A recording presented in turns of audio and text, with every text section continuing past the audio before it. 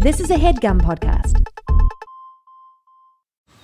Man, that sunset is gorgeous. Grill, patio, sunset. Hard to get better than that. Unless you're browsing Carvana's inventory while you soak it all in. Oh, burger time. So sit back, get comfortable. Carvana's got thousands of cars under $20,000 just waiting for you. I could stay here forever. Carvana, where car buying meets comfort meets convenience. Download the app or visit Carvana.com today. Welcome to Girls on Porn. I'm Rachel. I'm Laura. And we love porn. This is our porn review podcast. We talk about what we love and we roast what we hate. Helping you find hot, ethical, just plain better porn for your spank bank.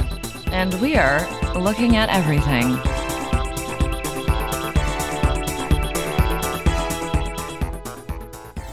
What an episode we have in store for you guys today. Yes. Very much anticipated show, highly requested. And we wanted to wait until we had the perfect guest to do this topic. And we found her. We've got April Flores on the show. All right. Welcome, April. Thank you so much for being here. Thanks for having me. I'm really excited. I know. It's so exciting. For those of you who don't know April's work, April Flores is a plus-size model and performer with a cult-like following, having appeared in hundreds of films, books, and magazines in her bright career. An award-winning porn star, Flores has appeared in countless adult films in every genre of the adult industry and was the first BBW to win 2 consecutive AVN awards for her groundbreaking work. That's amazing. April Flores is also a writer and advocate April Flores is also a writer and advocate for positive body image, published in multiple anthologies and journals, speaking on her experience as a plus-size artist, activist, and sex worker. Catch her book, Fat Girl, April Flores by Carlos Batz, and follow her on Twitter at @TheAprilFlores, or check out her premium feed at onlyaprilflores.com.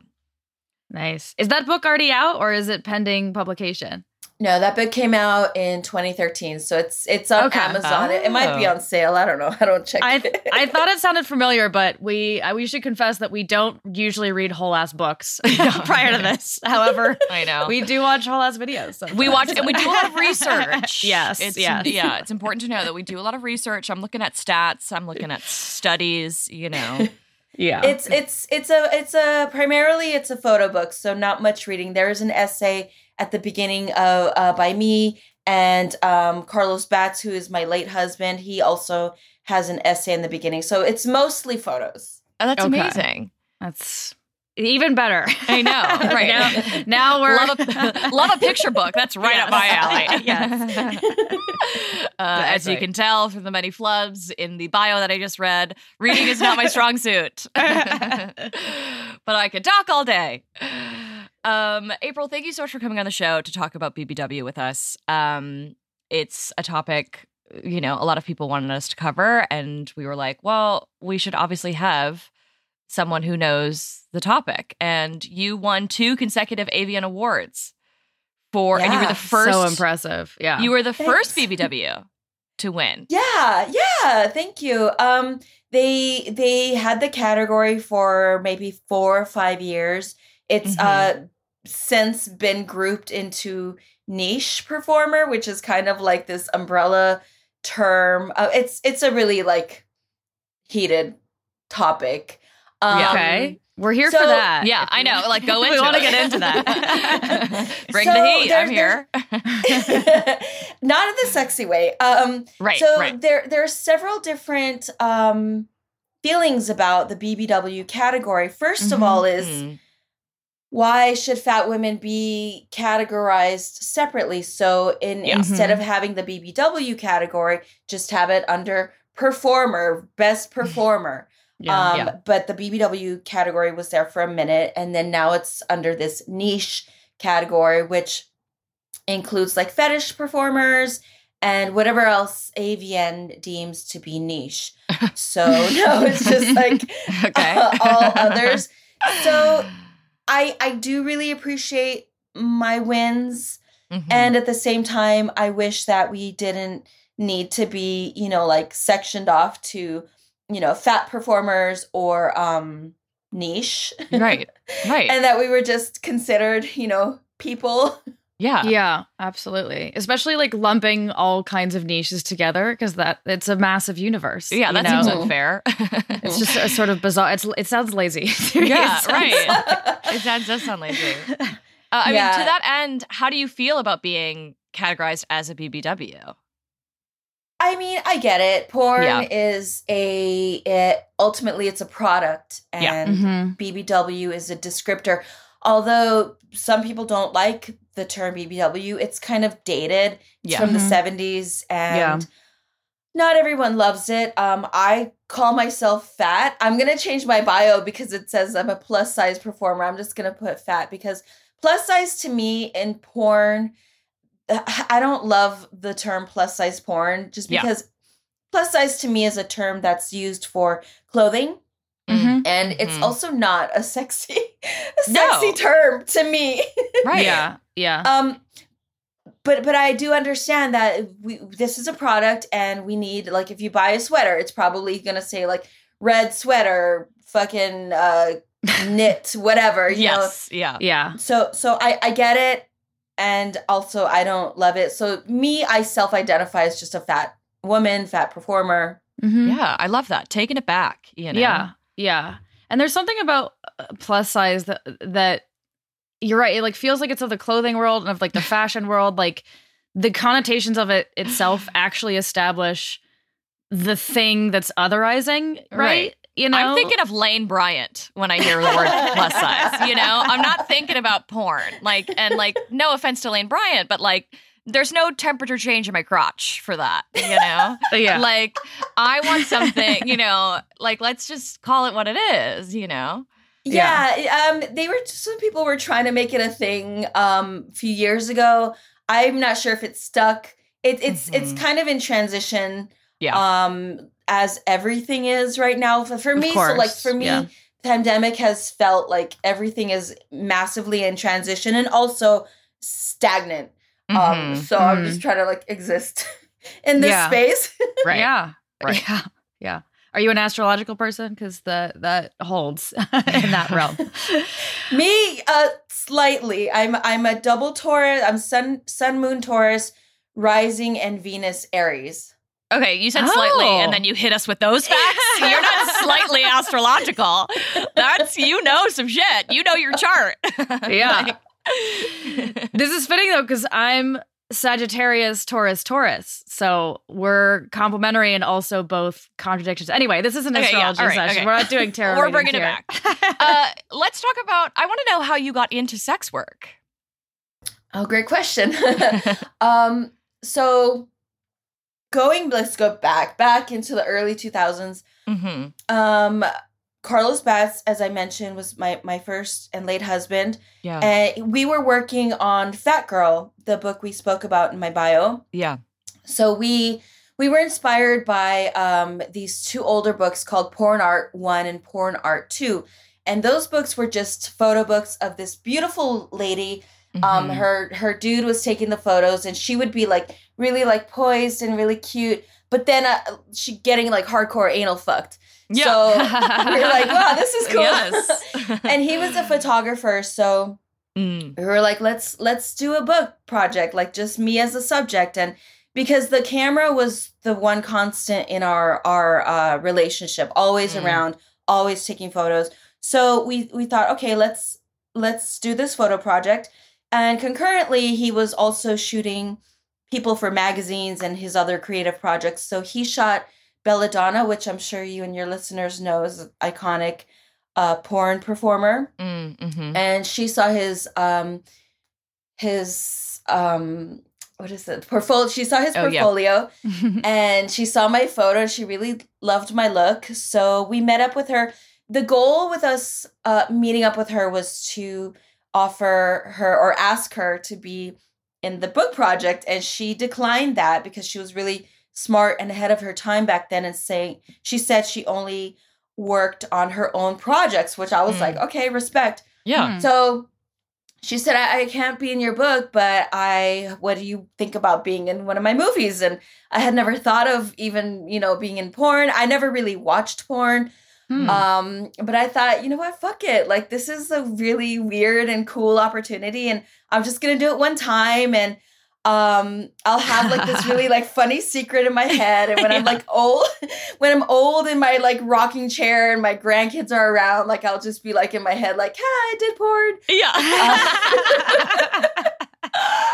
So it was just a one-time thing, but it wasn't. It kind of snowballed slowly from there. A lot of our friends back then were also performers and directors and artists and photographers. So after I did the one scene, then another friend offered me a part in her movie. And then it just kind of slowly went from there. And I really loved being in front of a camera and, you know, exercising my exhibitionism. I love getting paid for sex stuff.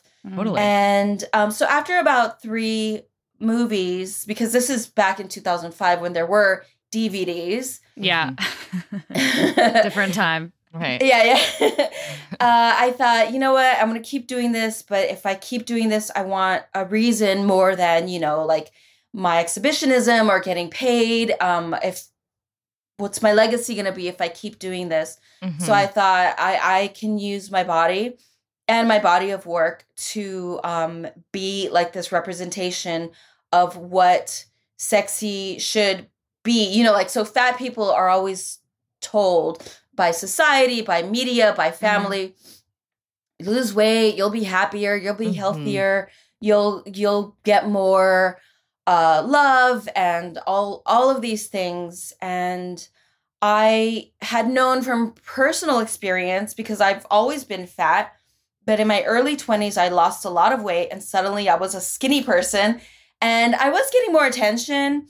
But ultimately, I was still really unhappy. And my whole life, I had idealized a skinny body equating easy life, happy life. Yeah. And then I was skinny and I was still pretty, like, not happy. Yeah.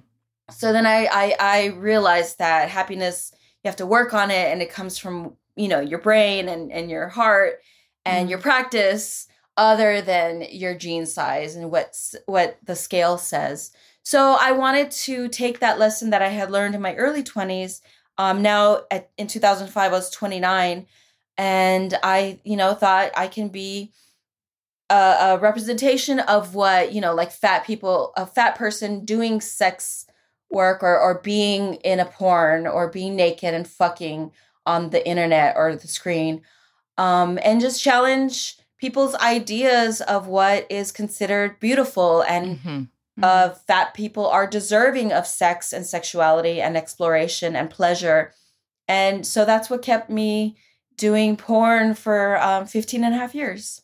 That's amazing. It's amazing. Yeah, I was going to say early on about this that, like, I imagine, especially coming up, like, you know, this is changing now for young people now more so, but that there's such a lack of representation of fat sex, fat bodies being appealing, like any of that in mainstream media, let alone in porn. So how exciting to get to be at the forefront of that. I know. Thank Really you. cool. Yeah. Yeah. Back then when you would Google BBW, they all looked the same. They all were blonde. They were all white. They were all really, to me, homogenous and, you know, not really much, I don't know. They just looked not much diversity. Everyone looked the same. Yeah. So I was like, all right, well, there's a need obviously for some change. And yeah, you're right, Laura. It does. It's changing slightly. Yeah. And slowly. Yeah. Being the operative. Yeah. That's true. Yeah. I wonder, like, do you feel like the industry, the mainstream porn industry is changing? I think what's changing and what's forcing the mainstream companies to change is technology. The mainstream companies are not really as necessary as they were before. Yeah. I would say they're kind of obsolete at this point. Like creators make their shit, sell it to their fans directly. OnlyFans or whatever else platform gets their cut. And studios, like they're all run by older white men. So you know how they love change. Exactly. Right. So when you're saying the companies are becoming obsolete, you mean more like mainstream studios as opposed to like the aggregates like Pornhub and YouPorn and that kind of thing. Yeah, that's what I thought.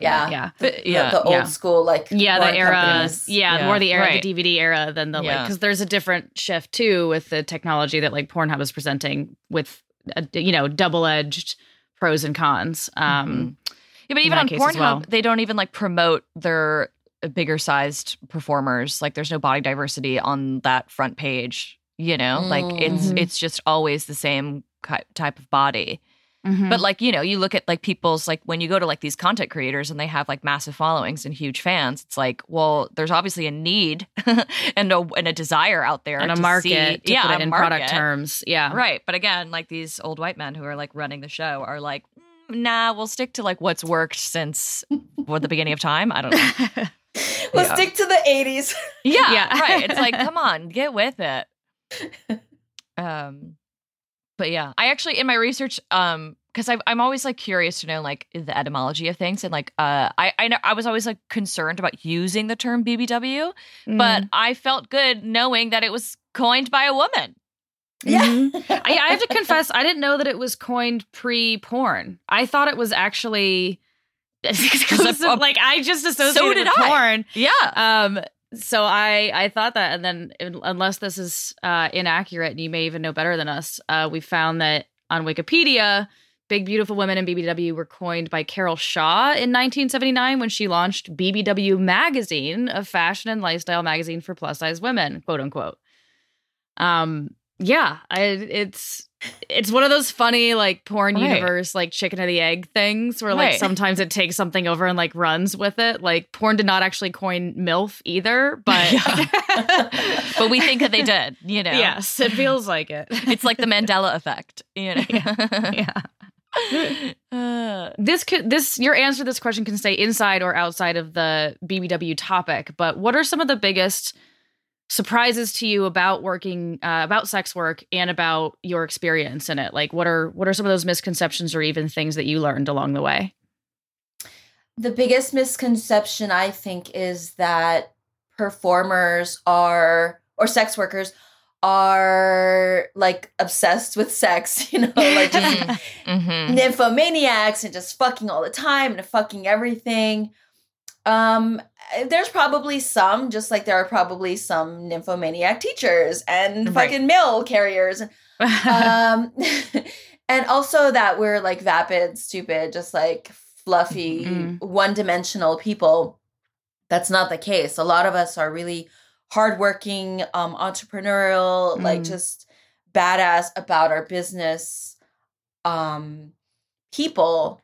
So those, I think, are the main misconceptions that I've run into. A lot of performers also are really shy. And when the camera comes on, they come to life. But I think that's true, though, like across the board. Performers, like comedians, aren't like always funny. And so I think that the performative aspect, if we're talking about porn performers, is, like when we kind of come on when the camera comes on.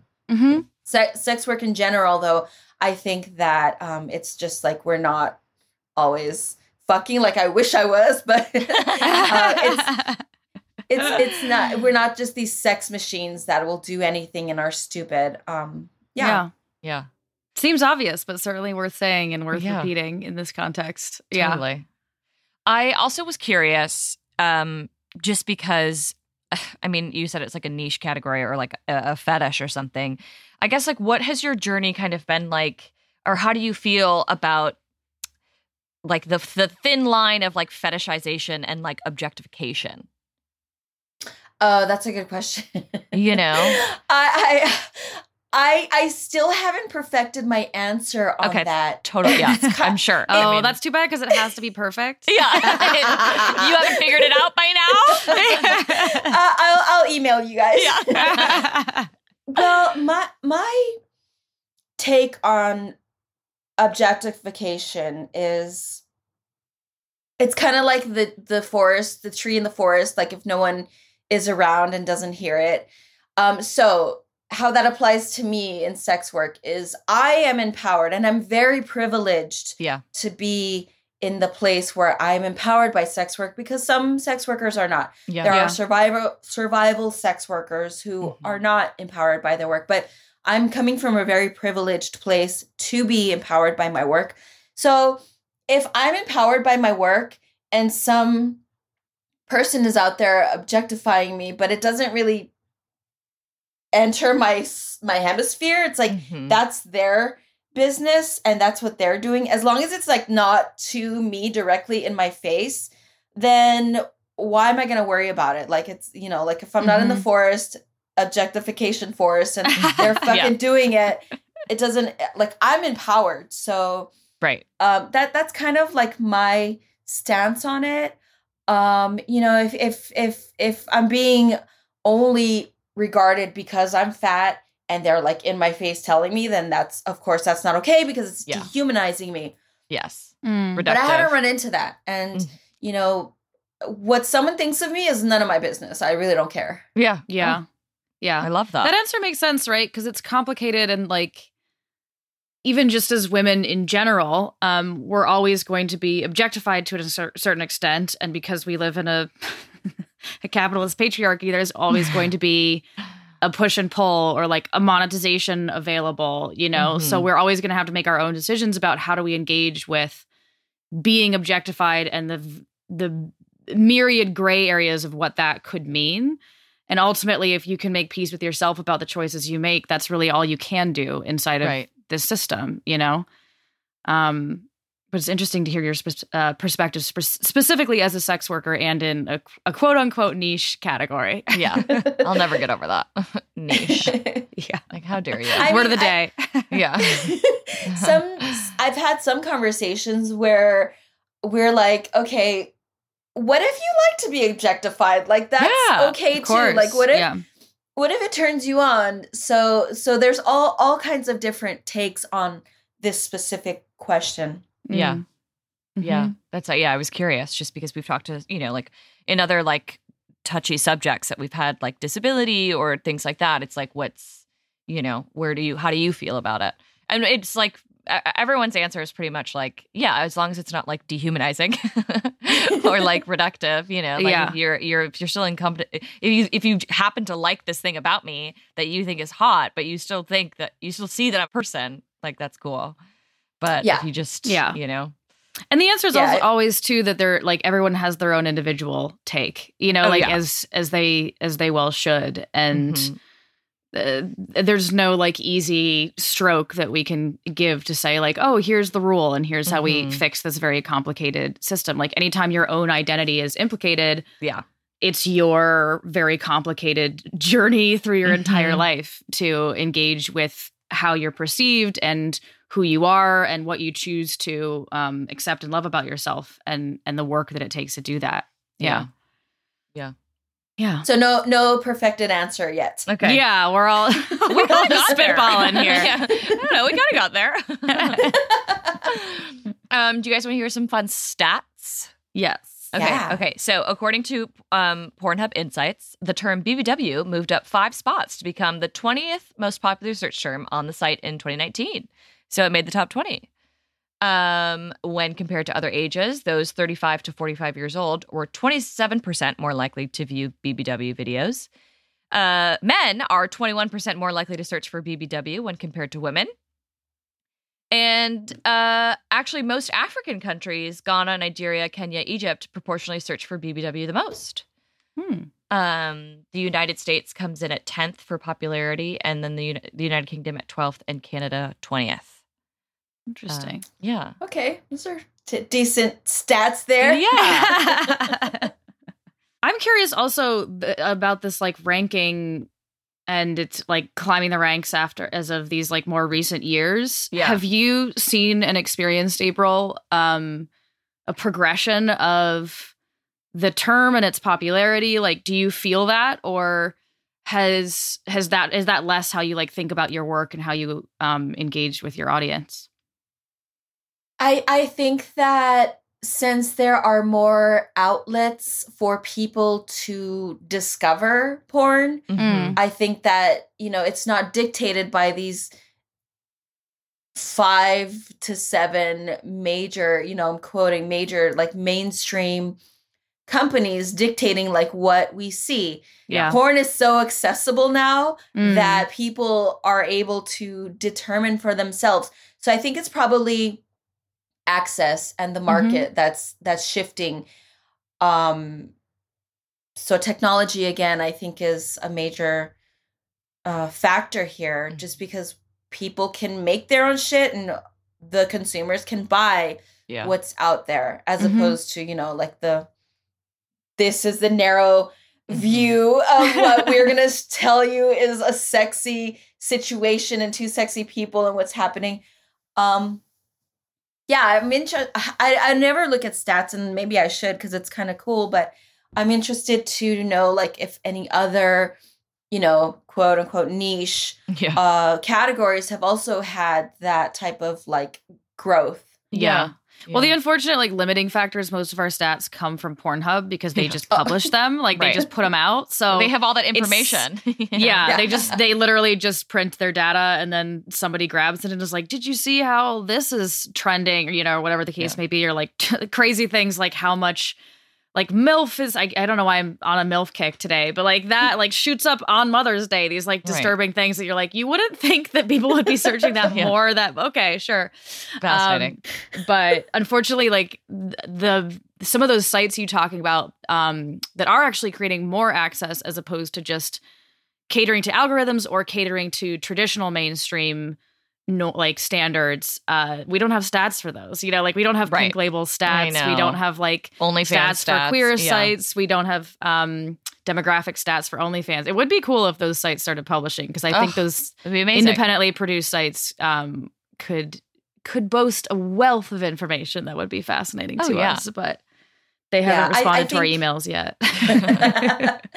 I think outside of stats, we can just look at who's making work, who's still around, which companies are gone. Like Vivid. I used to have a radio show at Vivid Radio, and it was crazy because when I started my radio show in 2014 or 15, I don't remember. It was a lively staff and people, and it was a building, and there was cars in the parking lot, and over those 5 years the staff went away, the parking lot became empty, the studio was quiet, there was like no one in the room, it was in the building, it was kind of like scary to go and do my show there. So I think that's an indicator of like they're not producing, so, and these other sites that are thriving, which are based on, the creators make their own content. That's kind of what's on the up.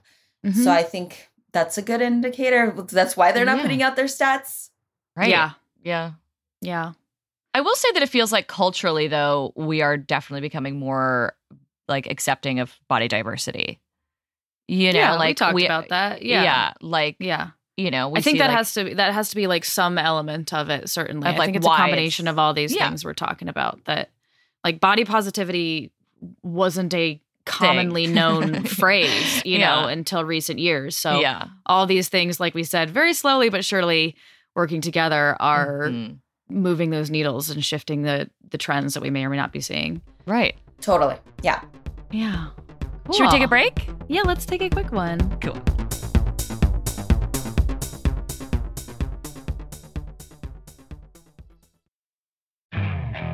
Okay, picture this. It's Friday afternoon when a thought hits you. I can spend another weekend doing the same old whatever, or I can hop into my all-new Hyundai Santa Fe and hit the road.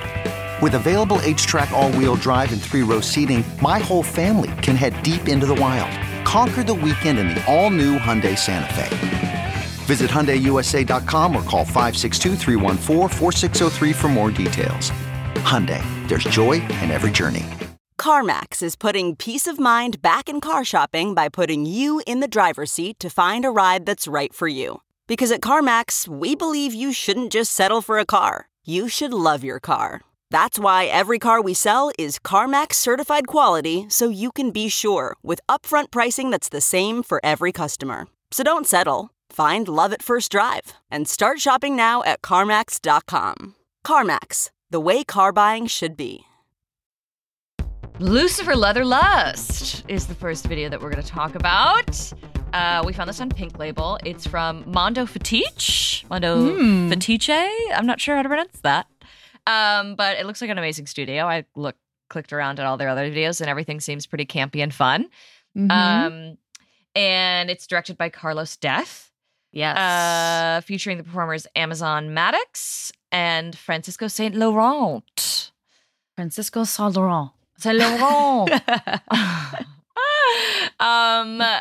First of all, I loved the concept and the camp of this video. Yes.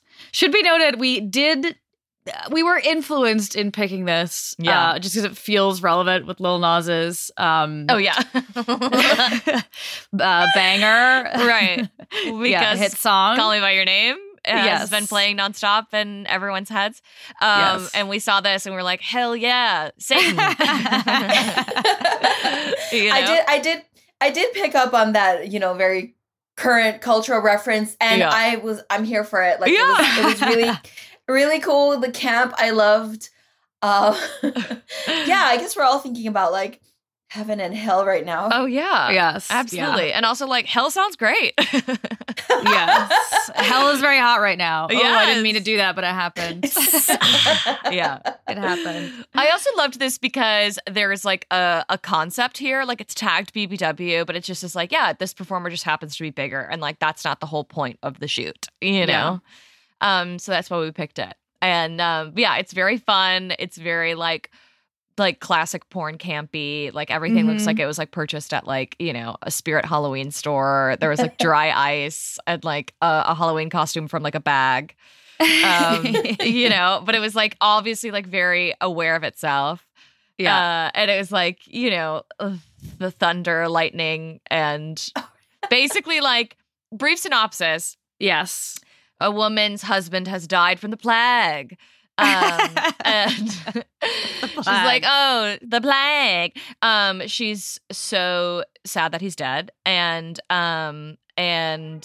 she's like, hey, Satan, can you bring him back to life? And then Satan shows up and does. And then I love the little like lightning flash, and then they're just in like leather outfits. Like they drop the whole like costume, you know? And then we're like, now we're just fucking. Yeah. I actually did not pick up on any of that. Oh, really?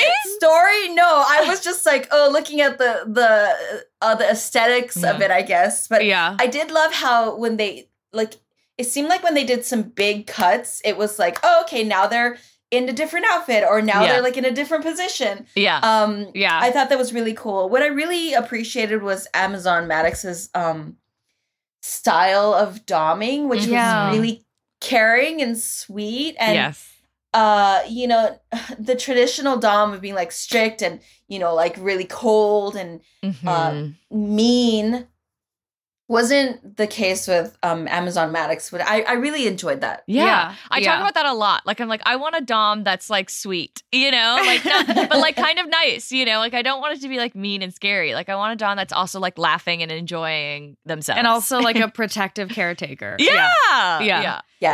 did also, and I'm with you, April, that like the plot just kind of flew by, and then we were just like in the sex acts, So I gleaned part of it even just from the description before watching it, so I knew what I was getting into. But Amazon at one point said like, oh, you didn't thank me properly for like raising you from the fucking dead. And I was like, I loved that. Again, like nice dom style there. Yeah. Also something particular about Amazon that, and we'll get into the like full scope of the sex acts here, but a few times she like spanks Francisco with her feet. Yes. Like she's like spanking foot stuff. Yeah, like foot spanking. Like I was it was just a small detail, or I guess like preference of Amazon's, but it just struck me because I was thinking about how my foot dexterity, if that's a thing, like wouldn't hold, and how if I tried to spank someone right on the crotch, I'd like miss and just get their knee or something. Right. So. And then I'm like worried about toenails. But she also used her toes to pinch his nipples. Which I was like, wow, foot dexterity, huh? Yes. Love that. Totally. Yeah. It reminds me of like when I was a child and I would like pick things up with my toes. Yes. You know what I mean? Yeah. I loved when she took her boots off, and obviously we can't tell because we're in the other dimension, but they both talked about how her feet were so sweaty. Yes. And immediately like Francisco took her feet in their mouth. Yes. Yeah. Yeah, it was amazing. Also, I love all the different props that were used. There was an amazing moment with like a leather strap that she used between Francisco's legs and like was rubbing it back and forth to create friction. Yeah. I was like, that's hot. Because I'm like into wedgies. And like that's like, love a wedgie. I love a wedgie. Yeah, wedgie adjacent friction is it was really I noted that too. I was like, that's a unique move. Like I don't know that we've seen a leather strap like used for crotch pleasure before. I liked that a lot. Yeah. But lots of different whips too, you know. And there was one specific moment. I'm a big fan of anyone getting whipped in doggy style, like on their hands and knees from behind. Yeah, you know? also crotch flogging. Like fully had the cat of nine tails in the crotch again too. So yeah, that was cool. I love a crotch flog. I love a crotch flog. I don't have enough of it in my life. I can tell you that much right now. Yeah. I really appreciated the chemistry between them. I'm not sure if they know each other like or have performed together a lot, but I felt like they had a really nice flow together. And there, to me, there was a lot of nonverbal communication, or just it felt like they were really understanding each other, which I think is cool. And I'm not sure is often reflected in porn. Yeah, they had great chemistry, and they also were having fun. You know, so important for a BDSM scene. You know, it's important to know as a viewer that they're having a good time. Yeah. Which I really loved it. Yeah, the whole thing, like going back to the camp and the aesthetics and the chemistry, like the whole thing just felt really like playful, but not in a dismissive way, you know, like not in an escapist way, but in like their presence was playful and fun. I also really appreciated the aesthetics. So Francisco's hair and eyebrows were reddish, and then Maddox had the beautiful like pink eyeshadow and the lashes and the lipstick. I'm just all about like makeup and how does everything look? Yeah. Yes. Yeah. So are we. And like it's art. I want everything to have intention. Yes, part of the art form. For sure. Yes. And then also our favorite porn performer, the Hitachi wand, makes an appearance. That's so funny you mentioned that, because when it first appeared, I thought it was a like a white dildo, and I was like, oh, interesting. Yeah. But then no, it was the handle for the Hitachi. Yeah. Best porn performer. The best porn performer in the game. Longest career. Yeah. Consecutive year winner in our award system. Yeah. We need to get that award show together, but what we do. Yeah, it was great. And then I also loved Maddox kind of cheering Francisco on to come too. Like at one point she was like, come on, baby, you can do it. And I loved that. You know, it wasn't like, come for me, you know, because then that's like weird pressure, but it was like encouraging. Yeah. Supportive. Yes. Again, this caretaker vibe is really hitting a note with both of us. Yeah. Yeah, totally. I really loved her style of doming. Yeah. Because it's refreshing. Totally. Also, too, a lot of times when I see doms and stuff, I'm just like, oh, I could never do that. You know, it seems really like far away from me, because I don't know. It just seems like I can't, like I was like an intern at a dungeon for a minute, and I could never think of anything to say to these subs. Like, we talk about this all the time. It's like improv is part of the art form. It's like you have to be able to just like flow with it. Like some of these doms, especially that make like independent videos where they're just talking and they're just like doming for the client or the audience on the other side. Like, how did you fill minutes with that? Yes. You know? Yeah. Oh, it's a skill. It's not easy. But Maddox's style of domination. It was really like, okay, like this is caring, and I could maybe do this. Yeah. Yeah. Totally. Yeah, I loved it. I thought it was great. Yeah, I didn't have any complaints about this one. I just thought it was like fun and campy and self-aware and playful, and like you said, like great chemistry, which is so much of what we're here for. A good time. Good time. A good time. A That's what we're looking believably good for. time, you know? Speaking of good times, should we talk about the other vid? Let's do. Good times in the waterfall is what I call the scene. Yes. So we're talking about the scene from Dangerous Curves, which was directed by Carlos Batz from 2011. And it's got April, obviously, Gisli, and Sid Blackovich. Yeah. Available to rent on Pink Label. I loved this video. I loved it. I mean, there's not really much of a synopsis, really. I mean, it's just like we're in a waterfall and we're having some sexy time, you know, and like that's sometimes all I need, you know. But I loved that this felt like a music video. It Do you did. know what I'm saying? It did. Yeah. Like it was stylized a little bit, like the way it was shot, the angles, how we played with time. Like sometimes we were in reverse, sometimes we were going forward. And it was like the music was playing the whole time. It felt like, you know, it didn't feel like a clinical mainstream porn video. It was artistic, you know? Yeah, we often latch on to videos that have a little bit of a touch of the nonlinear structure or have some of that music video quality, and that aren't relying on the very traditional structure of like these two sex acts go in this order and then this one and then this one, and then we see like the meat shot and then the cum shot and that's it. So this was really like wonderful in that respect. I have to know, and maybe you can tell us, then we'll cut it out so it doesn't get swarmed, but like where did you shoot this? I was like, I need to know where this waterfall is. Yes. It's beautiful. Yeah, thanks. I'm glad you both liked it.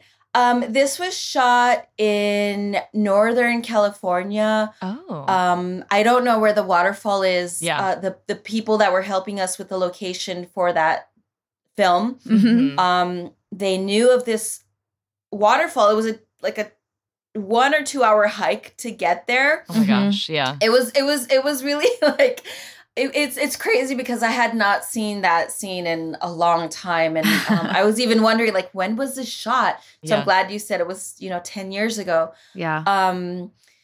So yeah, it was a crew of maybe like 5, and then us 3 talent, and then the 2 location. It was a lot of people. Yeah. And we hiked into somewhere in Northern California, in Marin County. There's this waterfall. And we even took like some paths that were like animal paths, like deer and stuff. So after we all trampled through it, I don't know if it was going to be accessible to people after all of us. And we had, there was equipment and wardrobe and all this. Yeah. So yeah, Northern California. And I'm really grateful that you like the music video aspect of it, because that Carlos's films are really highly stylized, and music was a big factor in the final product. And yeah, it wasn't always linear, but always really like visually interesting and appealing. Right. Yeah, absolutely. And I loved also that there was like, before any sex acts even started, it was like, I mean, obviously water was like turning us on, just like the image of the water, but also there was a lot of close up of hands. Which I really loved. It was like hands, like kind of moving around and like grabbing and like kind of like playing with their fingers. So it's like, we know that like stuff's gonna go down with some hands. Yeah. You also vaginas, got to absolutely live my fantasy of having Jiz and Sid both just pleasuring you, like just you getting to be the centerpiece. Like I love that, and it was really fun to watch and really hot. Like there was like some really stunning images of you leaning up against, because like for listeners, there was like this tree that was like a tree trunk that was like long and came down for like the top of the waterfall down, and April, you were like leaning against it, and like Sid was below you and just was on top of you, or maybe just was below and Sid was on top. I can't remember, but it was I think a couple different ways. It was a couple different ways. I think but it was we like this switched it up. beautiful kind of like sculptural, like totem pole-esque like situation where it was like, everyone was connected and like kind of going upward, and there was a lot of levels that were being played with, and it just looked stunning.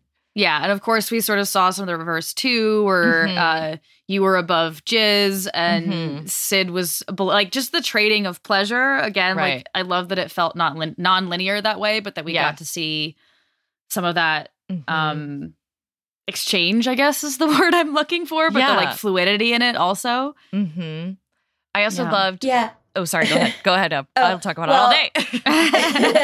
Yeah, Laura. I was very instrumental in casting that movie. So there you go.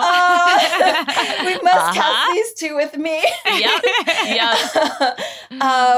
And it worked out super well because Sid and Jizz are very athletic. So the hike up, you know, those two were like ahead of everybody, you know, just like going along. Me, I'm in the back, like, like struggling with these rocks. And I'm just like, what the fuck? Right. Things you never thought you'd have to deal with when entering in the world of sex work. Although I guess that hike makes sense. It felt very secluded, and I imagine it would like have to have like a comfortable shoot, you know?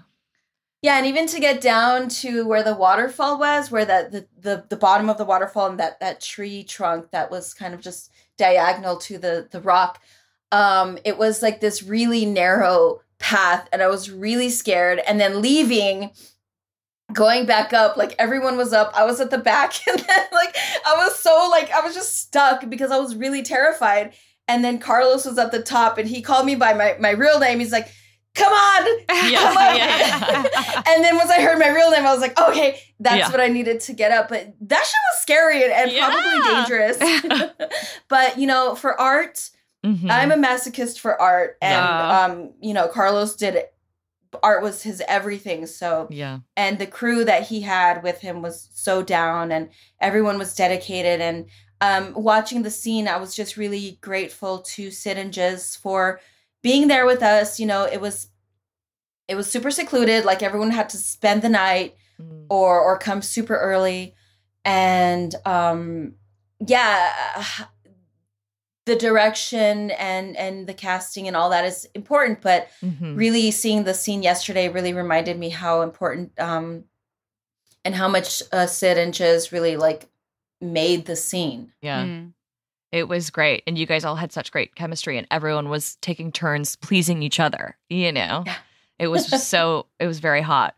And then at the end, I really loved at the end when it was just like your guys' naked bodies in the waterfall, you know? That was beautiful. It was like nips in a forest, you know? It was the stunning. water theme in general was really present and really beautifully incorporated into the whole thing. Like Rachel talked before about like reverse versus like going back and forth with time, but specifically at one point like Jizz spit, and then the spit like climbed back up into their mouth, and I was like, ooh, like that was really cool. And so incorporating that, also we saw some squirting, like literally had a waterfall, like all of that side by side was really clear and really coherent and cool. Like the whole thing just lent itself to its own vibe. So hopefully the hike was worth it. It for you. Absolutely. I'm really grateful you chose this scene because it was like a journey yesterday. Like obviously I do look at the sex, but more than anything, whenever I see a photo or a scene from the past, I just, you know, memories come flooding back of like that actual shoot and what was happening beyond the sex.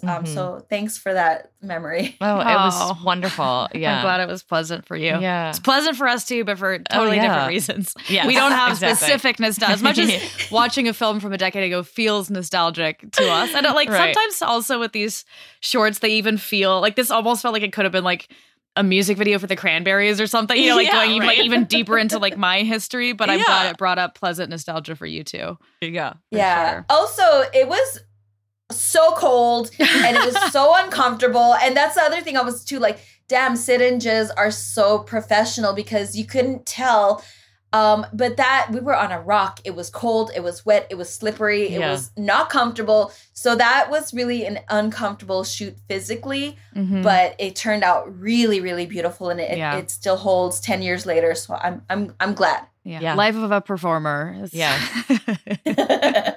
fortunately part of it. Awesome. Well, is there anything you want to plug before we sign off? We just want to give you an opportunity to, again, just shout yourself out and anywhere you want to direct our listeners.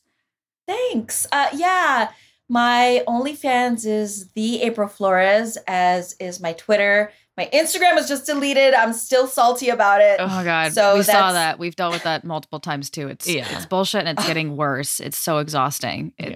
It really is. Yeah. So that's the April Flores. So THEE, like April Flores. Yeah, and I will be posting on there. I don't have a website. I know I need one, but I'll be posting on my socials once I get my website up and rolling. Right. But yeah, just support. Last thing I want to say is to your listeners. I'm sure they know this already, but pay for some of your porn. Pay for your porn. Yes. All of it. That's what we preach. Yeah. If you have a favorite performer, fucking find them, find their wish list. If a performer has given you an orgasm, return the favor in monetary love, because this is our job, and there's a way to ethically consume porn, and I invite whoever's listening to me talk right now to consider that when you're jacking off. Yeah. If you can pay $10 for your Netflix subscription, you can pay $10 for your porn performers. Yes. Livelihood. Yes. Yeah. At the very least. Amazing. So thanks so much for listening to Girls on Porn. You can find us at our very scattered handles on Instagram, Girls on Porn, that's porn without the O. Twitter, GOP the podcast, our website, girlsonporn.com, and our patreon.com/girlsonporn. Don't forget to rate, review, and subscribe to the show if you haven't already. And hey, if you give us 5 stars and put your Instagram handle in your review on Apple Podcasts, we'll shout you out on our IG. This has been Girls on Porn, the only GOP that's actually any good.